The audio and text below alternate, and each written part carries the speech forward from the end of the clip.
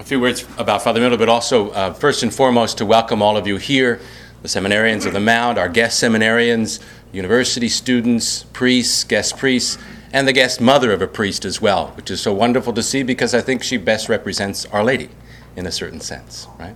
So we welcome you all here. I just wanted to say a few words about the consecration and also about my relationship with Father Miller. I have a book here that you all know, True Devotion of St. Louis Marie de Montfort.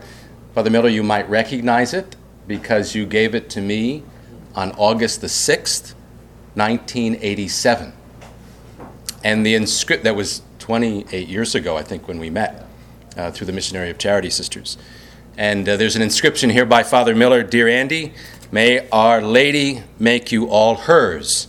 Pray for me, Father Fred Miller.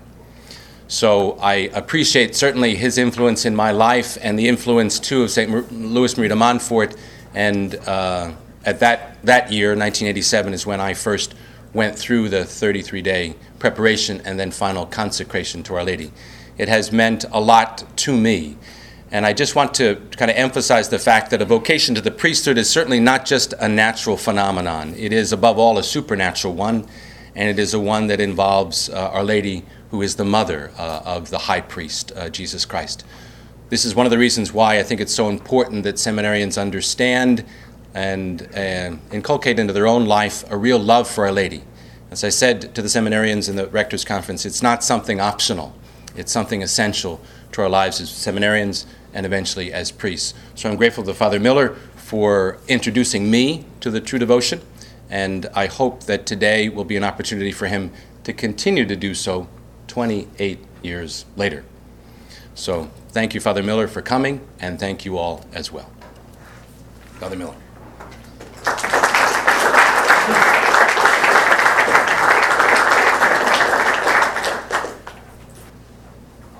Monsignor, you were in high school when I gave you that book, right?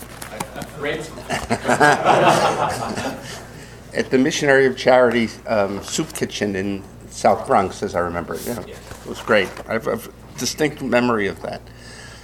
Well, I'm happy to be here. And I want to tell you something just by way of introduction. I live with 31 college students, seminarians of sorts. And the other day I was talking in direction with one of them, and he said, Father, I met you, I don't know if you remember it, but I met you 3 years ago at Mount St. Mary's. I said, oh. He said, yeah, I did my freshman year at the Mount, and I came to that thing you did on Saturday on True Devotion, and I made the consecration, and then I decided that God wanted me to be a priest, and so I left the Mount. He misses it sorely, but he's going to be going to the major seminary in about a year.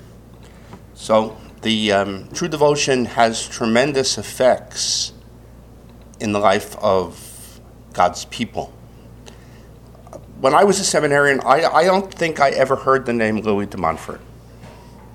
It was just something that was out there maybe, but I don't remember anyone ever talking about him. I don't remember, certainly never reading the True Devotion to Mary.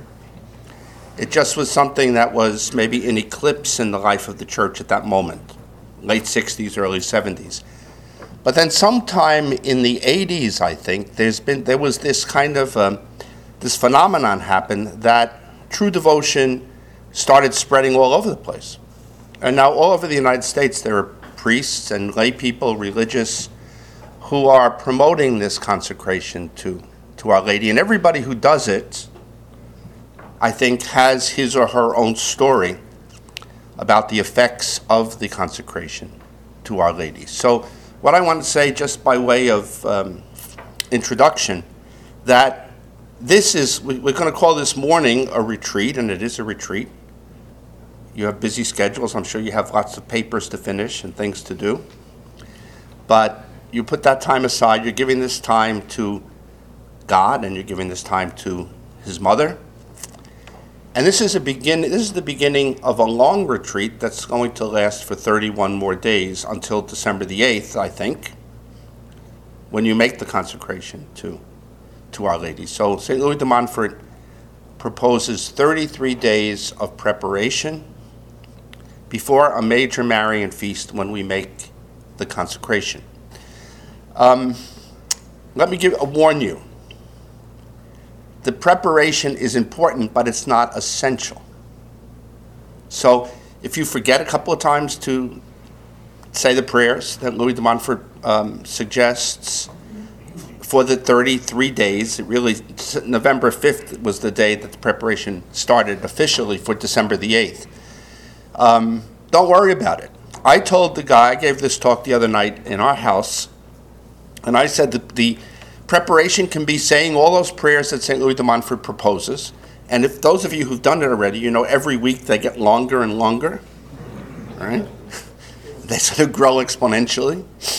So you start like with the litany of the Holy Spirit and the litany of Our Lady and the prayers, and then every week it sort of expands. That's not necessary to make the consecration. It's a good thing to do. I've known people over the years who said, I forgot to say the prayers on day 21, and so I stopped. I mean, that's a disaster, right? And I think that's one of the ways the devil gets into this and tries to derail people from actually making the consecration. So I said to the guys, if you, every day for these 33 days, make a visit to Mary, visit her shrine in the chapel. And here at Mount St. Mary's, you have all sorts of shrines to Our Lady, right? You have the beautiful statue of Our Lady here in St. Bernard's Chapel, the side altar in the Immaculate Conception Chapel, the statues around campus, the shrine on top of the hill. Make an intentional visit to Mary every day and just stay with her a few minutes. And if you have any complaints, tell her about them. She's really the complaint department. You know, she's a good complaint department. And if you have anything you need help with, ask her for that help. In other words, cultivate an intimacy with her. Open your life to her every day. And that's certainly excellent preparation for the consecration. In a certain way, if you could do that every day, it may be even more fruitful than saying all those prayers that are recommended in the book, although I'm not discouraging you from doing that. Okay. The preparation is important, but don't be scrupulous about it. That's what I want to say. And try to read the true devotion. That's more important than saying all the prayers of preparation. Because St. Louis de Montfort, I'm going to talk about him in a minute, St. Louis de Montfort had a charism from the Holy Spirit. And by the way, if you have any questions, don't wait till the end, just interrupt me. St. Louis de Montfort had a charism of the Holy Spirit to lead people to intimacy with Mary. It's a mysterious charism. Many saints have had it, but de Montfort had it in a particularly powerful way. It's a grace that comes from what is a charism? What do we mean? What do we mean when we use that word? Eric, what do you think? A gratuitous gift, a grace given to God for the sanctification of others. Wow. The Mount. Well, the Mount is a great seminary. A gratuitous gift. What's that mean? A gratuitous gift, freely given by God. What does in Latin? You don't have to know it in Latin. Gratia gratis date. A gift freely given to an individual, not to everybody, because there are sanctifying gifts that we all receive. What are those sanctifying gifts? That everybody who's in the church receives those sanctifying gifts from the Holy Spirit. What are they? Eric, I'm calling you. Excuse me? Like baptism. Baptism. But what are the gifts that baptism leaves in me? The Holy Spirit deposits gifts in me for my salvation. Brother, Father? Faith, hope, charity, prudence, justice, fortitude, temperance, wisdom, knowledge. Okay, thank you. Father's an alum of Mount St. Mary's too. The gifts of the Holy Spirit that everybody receives for sanctification are, well, first and foremost, the indwelling of the Holy Spirit. And then what we need to enter into a relationship with God.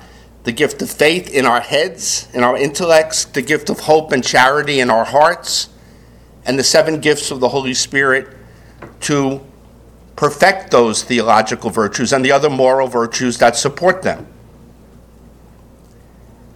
So those are for everybody. When we're baptized, we receive all of that. Charisms are gifts freely given, not to everybody, but to individuals, for the building up of the body of Christ.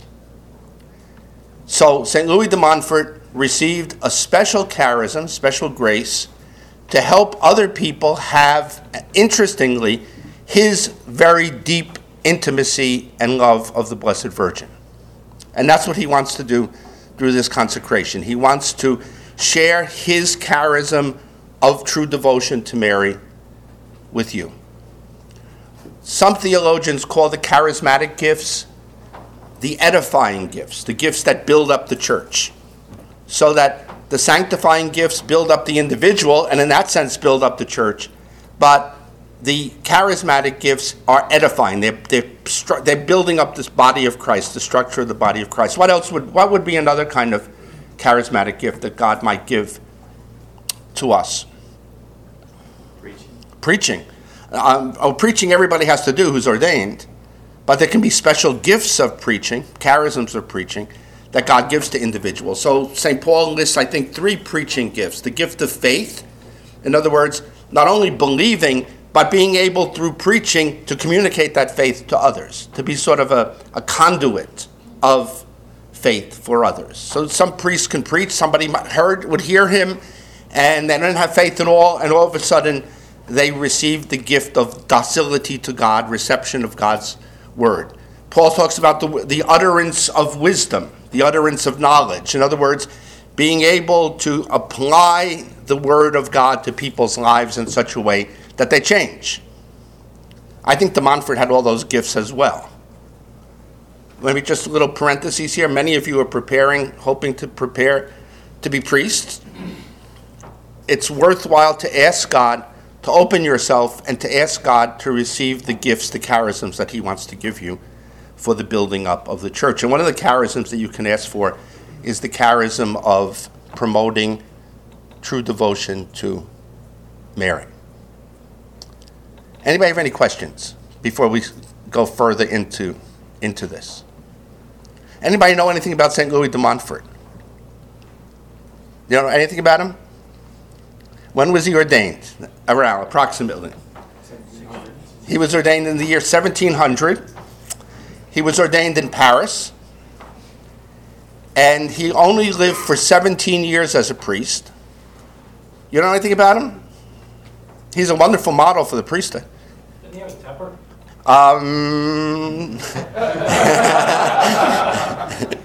Yeah, he had a temper. He liked to fight. Yeah. How do you know that he had a temper? Oh, okay. Well, that's good. It's good that you were reading the book. The Montfort was just 2 years ago. Father Ken and I, during Holy Week, we had the opportunity to make a pilgrimage to all the places of St. Louis de Montfort.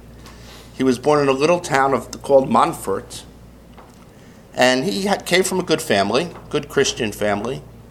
And he felt called to the priesthood as a young man. He had been to college. He went to college, a college run by among the first of the Jesuits. So he received a strong philosophical education. He was very devout, and he had a mind of his own. Rather than saying he had a temper, let's say he had a mind of his own. Okay, that's a nicer way to say it about a saint. I've defended many seminarians using that expression. Oh, he has a mind of his own, which is a good thing, right? It's good to know where you are. Well, anyway, when he went to the seminary, his parents bought him a new suit of clothes, which was not, people didn't have a lot of money the way they do today. They didn't spend a lot of money on clothes. New clothes was something maybe that happened 3 or 4 times in a lifetime. So they gave him a very fancy suit. He was all dressed up to go to Paris, and he said goodbye to his mom and his dad and his siblings, and he crossed the bridge. And when he couldn't be seen by them anymore, I'm sure they were weeping. Their boy was going on a journey to become a priest. They wouldn't see him probably for 6 years. And when he crossed the bridge, he met a beggar, and he asked the beggar for a favor. He said, "Will you change clothes with me?" So he took off his new clothes, and he put on the rags of the beggar, and he walked to Paris and presented himself to the rector of the seminary of Saint-Sulpice. Now, Monsignor Baker, what would you do if somebody came dressed up as a homeless person? Send him to Catholic Charity. Right? Get some new clothes for him. So I suppose when they saw him, they said, what are we in for? Who is this? He made a commitment at that point to be poor with the poor. He wanted to live not only simply, but he wanted to live as a poor person. And in those days, the priests were aligned. Many of the bishops were, and many of the priests were aligned with the noble class. One of the provocative truths that spurred on the French Revolution down the road. He didn't want to be part of that. He wanted to be not only simple, but he wanted to be poor. So he went to the seminary, and he felt drawn to Our Lady because of her relationship with Christ. He understood this is the foundation of the true devotion. De Montfort understood that Mary is truly the mother of God, that she gave birth to a divine person, that the baby that she gave birth to was not just a man who later God came down into him, that he is God made flesh. So what happens at the moment of the incarnation? 3 things happen at the same time. And this happened in the womb of Mary. First of all, she provided what every mother provides when she conceives a child. The child is born of the Virgin Mary. Mary gives everything to this child that our mothers gave to us. There's a miraculous intervention of the Holy Spirit. The conception takes place without the human seed, without the seed of man. And the Holy Spirit creates the human soul. So there's the production of the matter, the production of the human soul by the Holy Spirit. And at that instant, the second person of the Blessed Trinity assumes that body and soul so that it becomes his. Theologians say the man, Jesus Christ, is deified. So in other words, at that moment, Mary conceives God. She conceives the second person of the Blessed Trinity in her womb. She doesn't conceive the human person. There is no human person. The person is the divine person of the Word. So at that moment, imagine that. We can't imagine that, I don't think. God, who gives life to us at every instant, God gives life to Mary like he gives life to us at every instant. All of a sudden, God humbles himself and begins to draw human life from this woman. The Eastern Fathers say that at that moment, she who was already holy became holy to an extent that we can't even understand. When she had that union, the conception of the divine person of the Word. That was the exact point upon which de Montfort was fixated and fascinated. That God humbled himself and made himself freely dependent upon a woman for human life. I just saw recently a beautiful artistic rendering of the Annunciation. I forget the author. I never heard of the painter. But anyway, the angel is talking to Mary. Mary is standing up, and the angel is kneeling down in front of her because she's holier than the angels. The angel reverences her, and the light in the painting is coming from Mary. The angel is seeing, actually, in the light of Christ that's within her. I wish I had a copy of it. To me, it was very striking. St. Thomas makes that point. He says, he has a commentary on the Hail Mary, and he says that always, when an angel presents himself in the Old Testament, the person who receives the message from the angel, the visit of the angel, adores the God through the angel. But it appears in the Annunciation account that the angel is honoring Mary. Rejoice, highly favored one. The Lord is with you. Blessed are you among all women. The angel is reverencing the sanctity of the of the Mother of God. So if that's the luminous center of de Montfort's thought, the divine motherhood, Mary is the mother of a divine person, then she has a very special relationship with that divine person and has the ability to intercede for us with him and to unite us to him. So sometimes when people start reading True Devotion, they say, what's this all about? This is a little bit too Mariocentric. It's not Christocentric enough, and some people turn away from it. Who was somebody who did that initially? Started reading the book and then said, no, this is too much. I can't get into this. St. John Paul II. He read the book and he said, oh, this is too much of a fix. It's too concentrated on Mary. And then he read it again and again. I forget how many times he read it. And then he realized, this isn't really about Mary. This is about Christ. This is about Mary's relationship to Christ and Mary's ability to help us to enter into that relationship with him. So de Montfort in the seminary, all those 6 years I think he spent at Saint-Sulpice. Saint-Sulpice, by the way, was a Reformed seminary after the Council of Trent. And it was set up in order to form priests who would be simple living priests, devout priests. And de Montfort had 2 jobs when he was in the seminary. Not house jobs, jobs just to make a little money for himself. He was on a work-study program. In those days, when somebody died, they buried them the next day. But the family didn't always stay up all night with the corpse. So they hired people to come and stay and pray with the dead person. So de Montfort did that whenever he could. Made a few francs from that. He watched with the dead. And I think that kind of sobers you up pretty quickly. Gives you an idea of the true meaning of life, the fragility of life, the shortness of life, to be ready at any moment to be called by God. So he did that, and he also worked in the library. And in those days, there were no collections of the writings of the fathers of the church, the way we have today. And so de Montfort went through all the books that he could find in the library to see what the fathers of the ancient church, East and West, had to say about Mary and her relationship to Christ.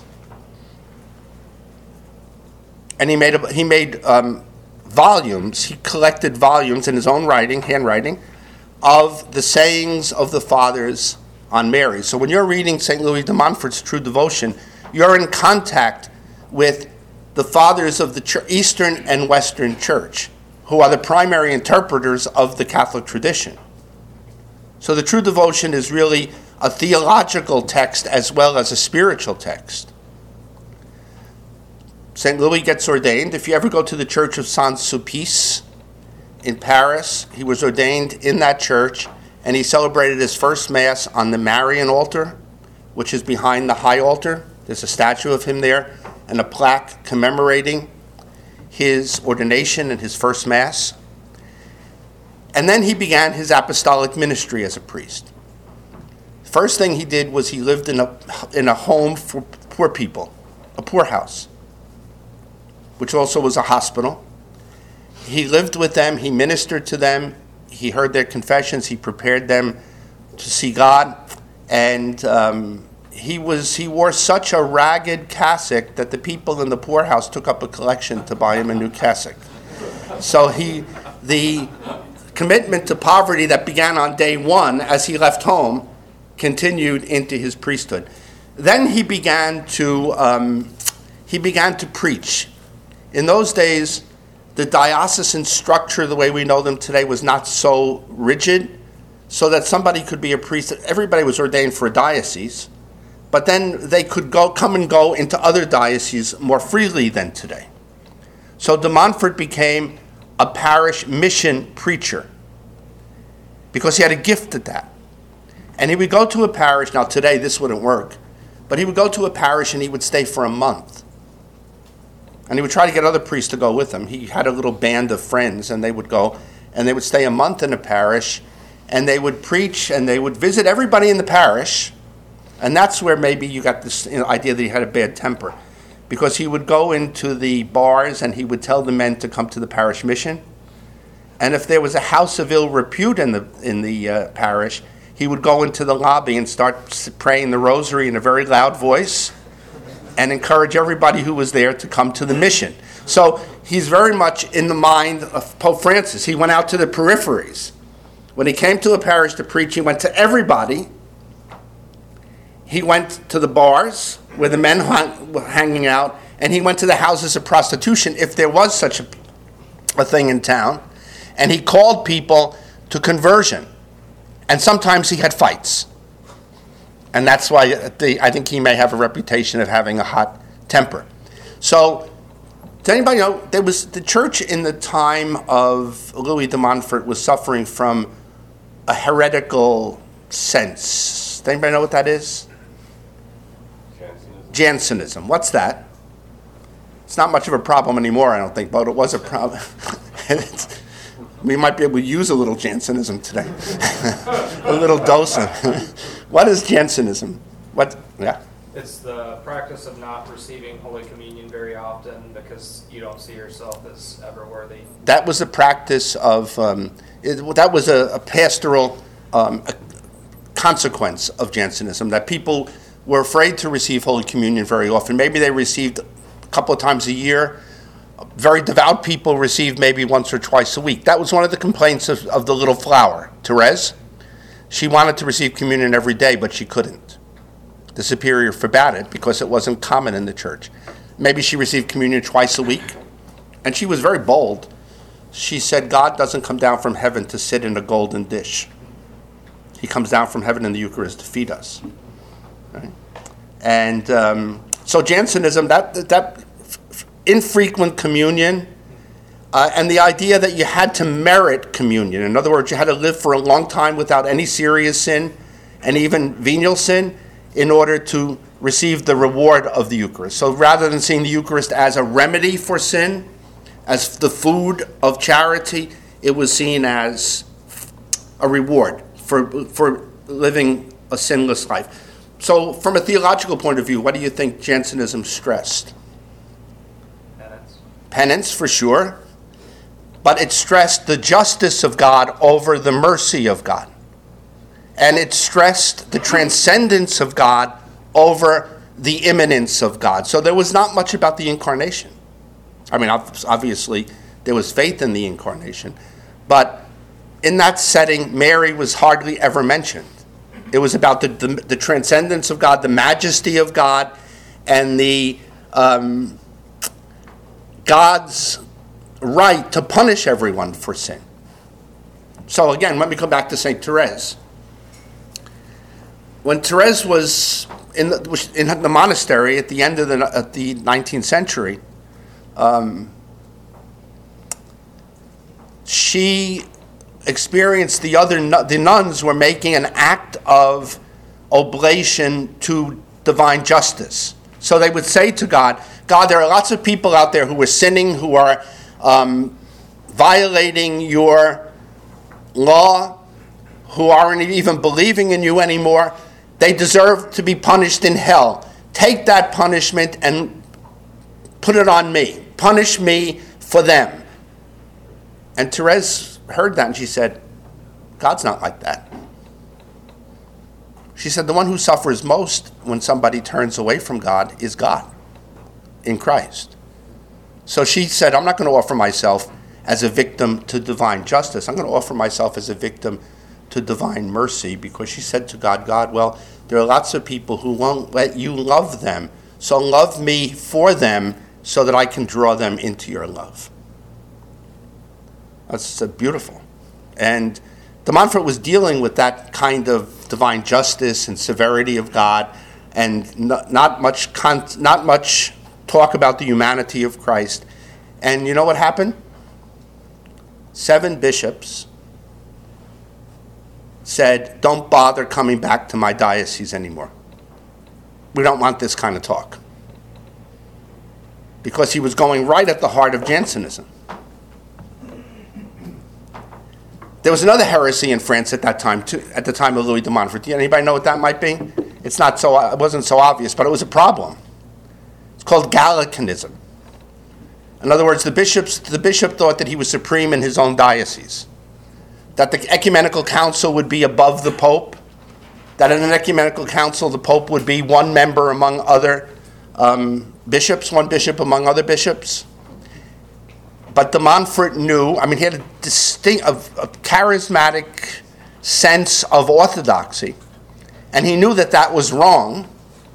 And so what did de Montfort do? When the seventh bishop kicked him out of the diocese and said, "Don't come back here anymore," de Montfort said, "I'm going to go see the Pope." He knew that the Pope was the head of the church. He wasn't a Gallicanist at all. And by the way, true devotion to Mary keeps you rooted in the faith. That's one of the effects of true devotion to Mary. Louis de Montfort, because of his love of Mary, had a nose to sense what was Catholic and what was not. So he got up, he put his boots on, he walked to Rome, and somehow he got in to see the Pope. I don't know how that happened. I never could find that. So if you do some research on St. Louis de Montfort and you find out how he got in to see the Pope, you let me know. There was some connection. There was somebody who he knew who got him in to see one of the Clements. And the Pope said to him, "Tell me what you preach." The Pope understood the Jansenist heresy in France and the Gallican heresy in France. And Louis de Montfort laid out everything that he preached. And the Pope said, "I want you to go back to France and continue preaching what you're preaching as my apostolic missionary." In other words, you go back and you preach. He gave him a document. So wherever he preached with the authority of the Holy Father. De Montfort went back and doors started opening to him. Nobody knew that. He never told anybody he had that document until after he died it was discovered. He didn't go rubbing the bishop's nose in it. Look what I got. He knew in his own mind that he was doing what was right. He preached, and he began to have tremendous success. And more bishops let him come, even though there were always troubles right to the end of his life. Now, what he did when he went to a parish, besides visiting everybody and preaching every night in the church, teaching catechism every day to the children, there was really a workout. Near the beginning of the retreat, after about a week of the month-long retreat, this is where he gets the idea of the 33 days, by the way. He would have a procession around the parish, and they would go into the church, and at the entrance of the door of the church, there was a deacon who held the gospel book, and St. Louis de Montfort told the people one by one to kiss the book of the gospel as a sign that you want to base your life now not on the maxims of the world, but on the gospel of Christ. It was an act of reverence for the gospel. Then de Montfort brought them into the church, and they went to the baptismal font. This is one of the most important moments in the mission. It wasn't the culminating moment in the mission, though, but it was an important moment. They went to the baptismal font, and de Montfort asked them, with Mary, holding her hand, so to speak, he asked them 6 questions. And you know what those questions are. He said to them in a very loud and dramatic voice, "Do you renounce Satan?" All right, I'm holding Mary's hand. She's the one who's going to crush the head of the devil. Do you renounce Satan in your life? Do you renounce all his works? Sin. Do you renounce all his empty promises?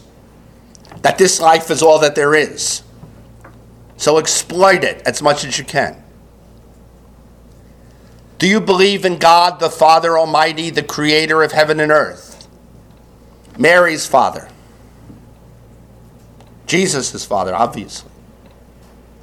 Do you believe in Jesus Christ, his only Son, our Lord, who was born of the Virgin Mary, suffered, died, and was buried, rose from the dead, ascended into heaven, and will come back to judge the living and the dead? The people are answering, Credo, I believe. Do you believe in the Holy Spirit, the Holy Catholic Church, the communion of saints, the forgiveness of sins, the resurrection of the body, and life everlasting? I believe. He doused them with holy water, and then the mission continued.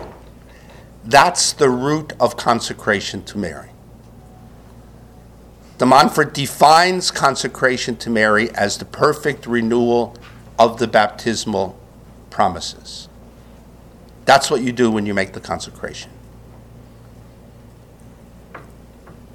The mission continued, and another culminating moment of the mission was a general confession.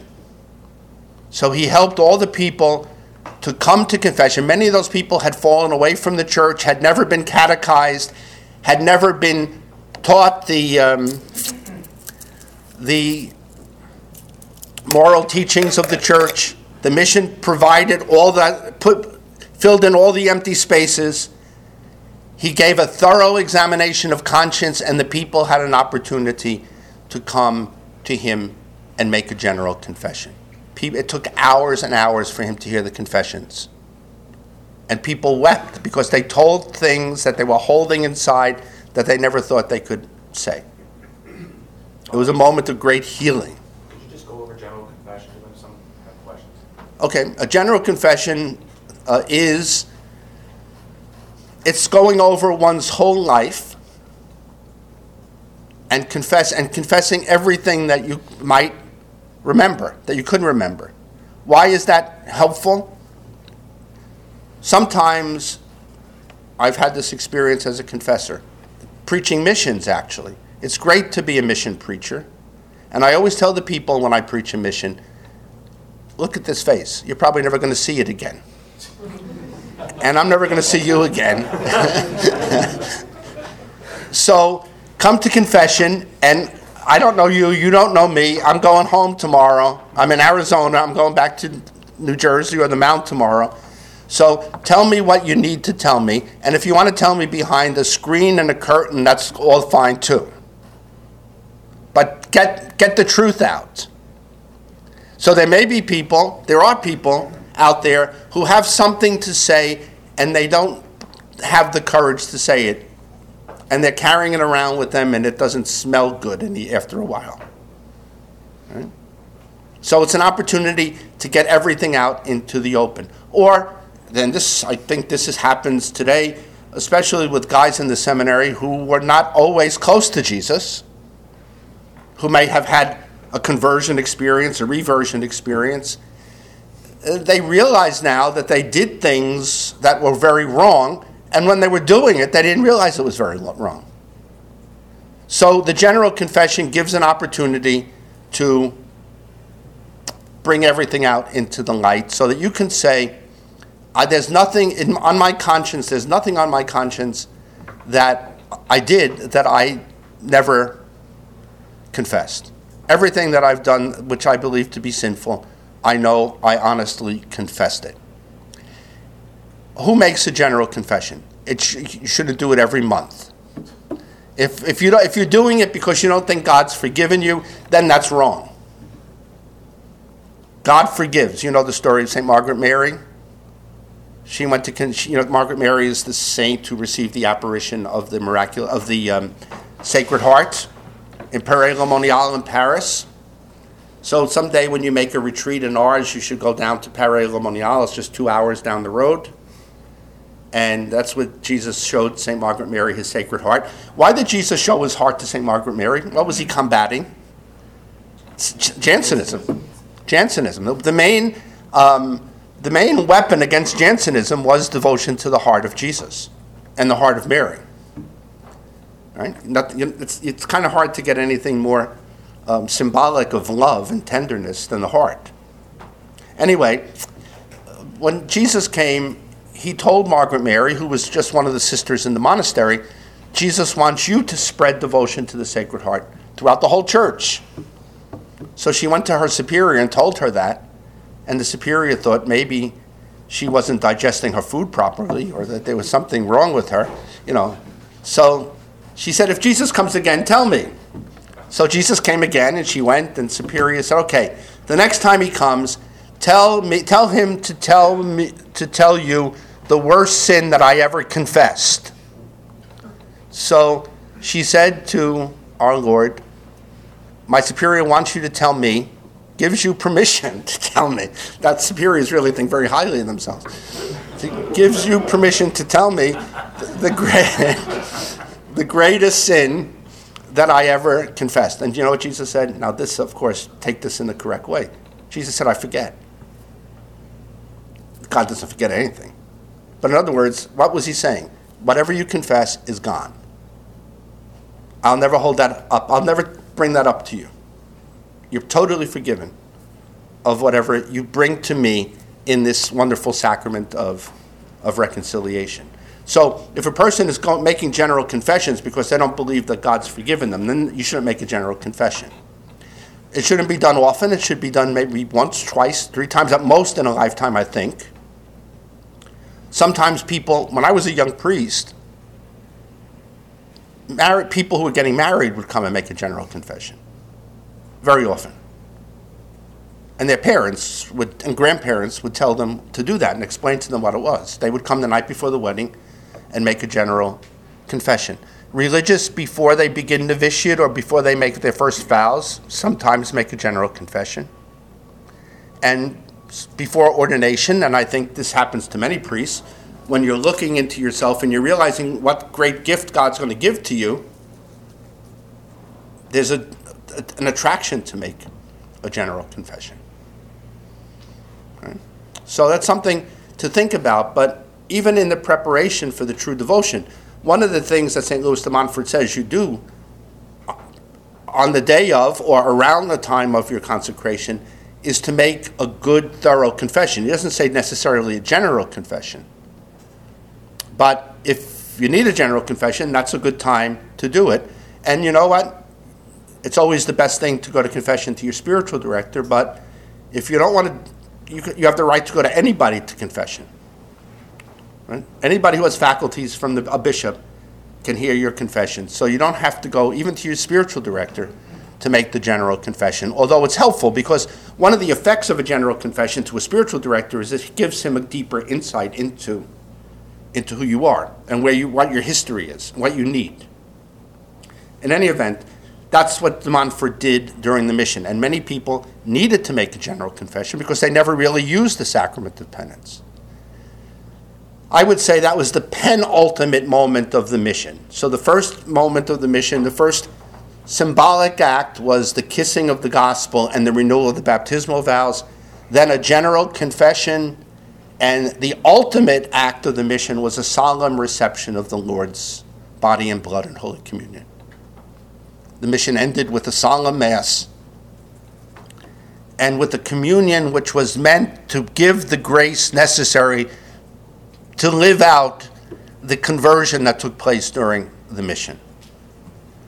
And that's why de Montfort says on the day of consecration to Our Lady, you should, besides having prepared by going to confession, besides doing an act of charity for someone, giving an alms to the poor, whatever, you should also receive Holy Communion, and in that Holy Communion receive what you need to live out this consecration to Our Lady. So let me just end with that, and we'll take our first break.